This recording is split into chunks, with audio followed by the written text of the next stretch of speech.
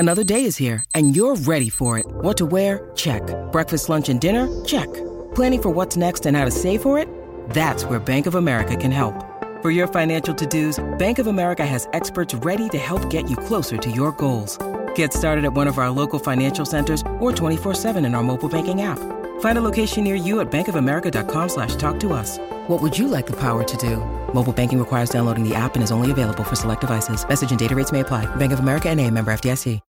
When you need mealtime inspiration, it's worth shopping Kroger, where you'll find over 30,000 mouth-watering choices that excite your inner foodie. And no matter what tasty choice you make, you'll enjoy our everyday low prices, plus extra ways to save, like digital coupons worth over $600 each week. You can also save up to $1 off per gallon at the pump with fuel points. More savings and more inspiring flavors make shopping Kroger worth it every time. Kroger, fresh for everyone. Fuel restrictions apply.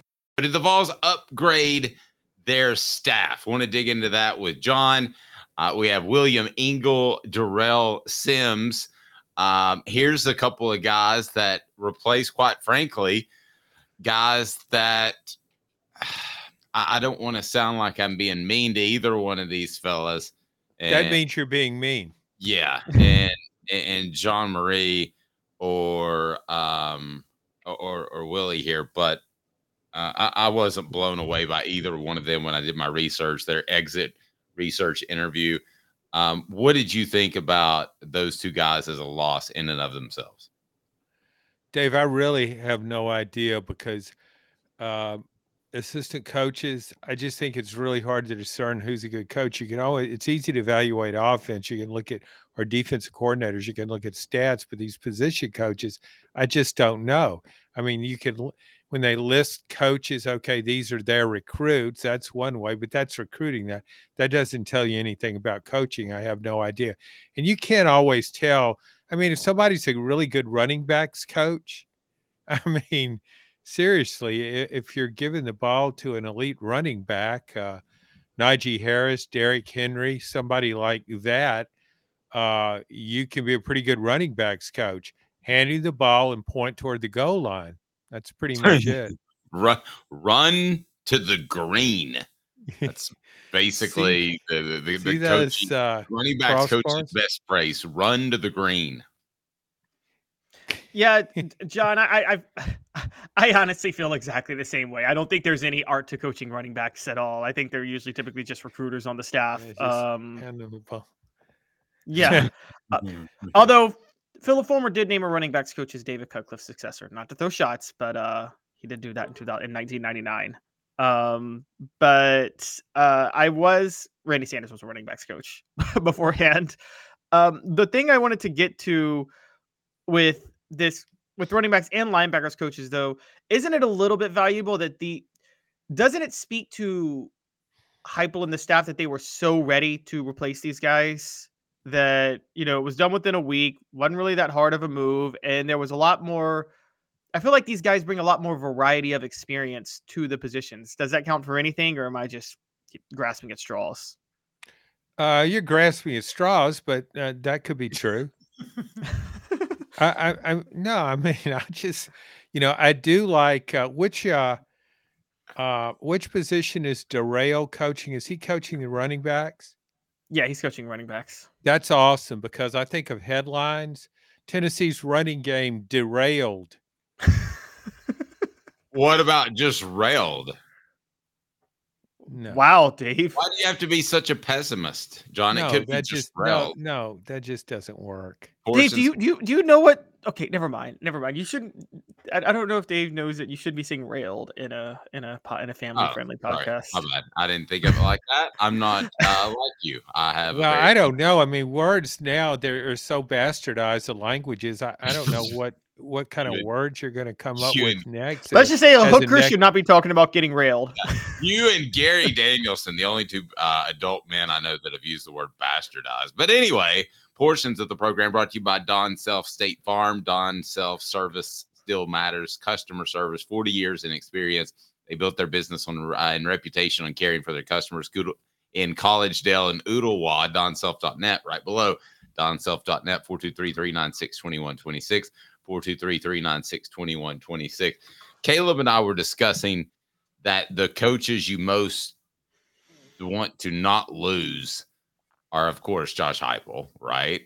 And then I think you would go Tim Banks because I like how his defense complements Heupel's offense. And then I think you would go Garner. To me, those are the top three that you would not want to lose. What do you make of those three coaches as ones that Tennessee just can't lose, John? Well, yeah, obviously Josh Heupel. Tim Banks, you're right about his defense does complement what Heupel does offensively. A lot of people don't think that's sufficient. So I don't know. Maybe Tennessee. I think Rodney Garner, just because how long he's been doing this, and I think defensive line is an important position. He can coach that. He has a great track record as a recruiter. If you look at resume, I would go with Rodney Garner right behind Josh Heupel. I know he doesn't have the same impact maybe on game day as a coordinator might, but he's a really strong recruiter in his defense. He usually knows what a good, he can recognize talent at that position. Caleb, and we probably sold Mike Eckler a little bit short. I think we do that with a guy who jumps around on the sidelines a lot. But that doesn't mean that he's not a great, ingenious, intuitive head coach as well. And he is one of Tennessee's best recruiters. As far as a recruiter, you are right. But I mean, we talked about this last week. Yeah, it was the ingenious that got you, wasn't it? Well, it's okay. You talk about coaching running backs. I feel the same about coaching edge rushers. Hey, run around the edge and go tackle the quarterback. I'm like, is there a lot of coaching when you're coaching edge rushers? Like, did Mike Eckler teach James Pierce how to go rush the quarterback? Or does James Pierce? No, as a matter of fact, that's even, if you talk to some coaches, that's even easier than running backs because they don't even care if you put your hand on the ground or not. They don't care your pre-snap stance. Just go do it. They don't have to be taught a swim move. No, they don't have to be taught a swim move. I mean, the dudes from the edge can just go get it. That's what it's all about. Just go get it. I know they come out of the blocks faster than anybody else. That's pretty much what it comes down to. Pretty much. Is Tennessee's staff better in mid to late February than it was before?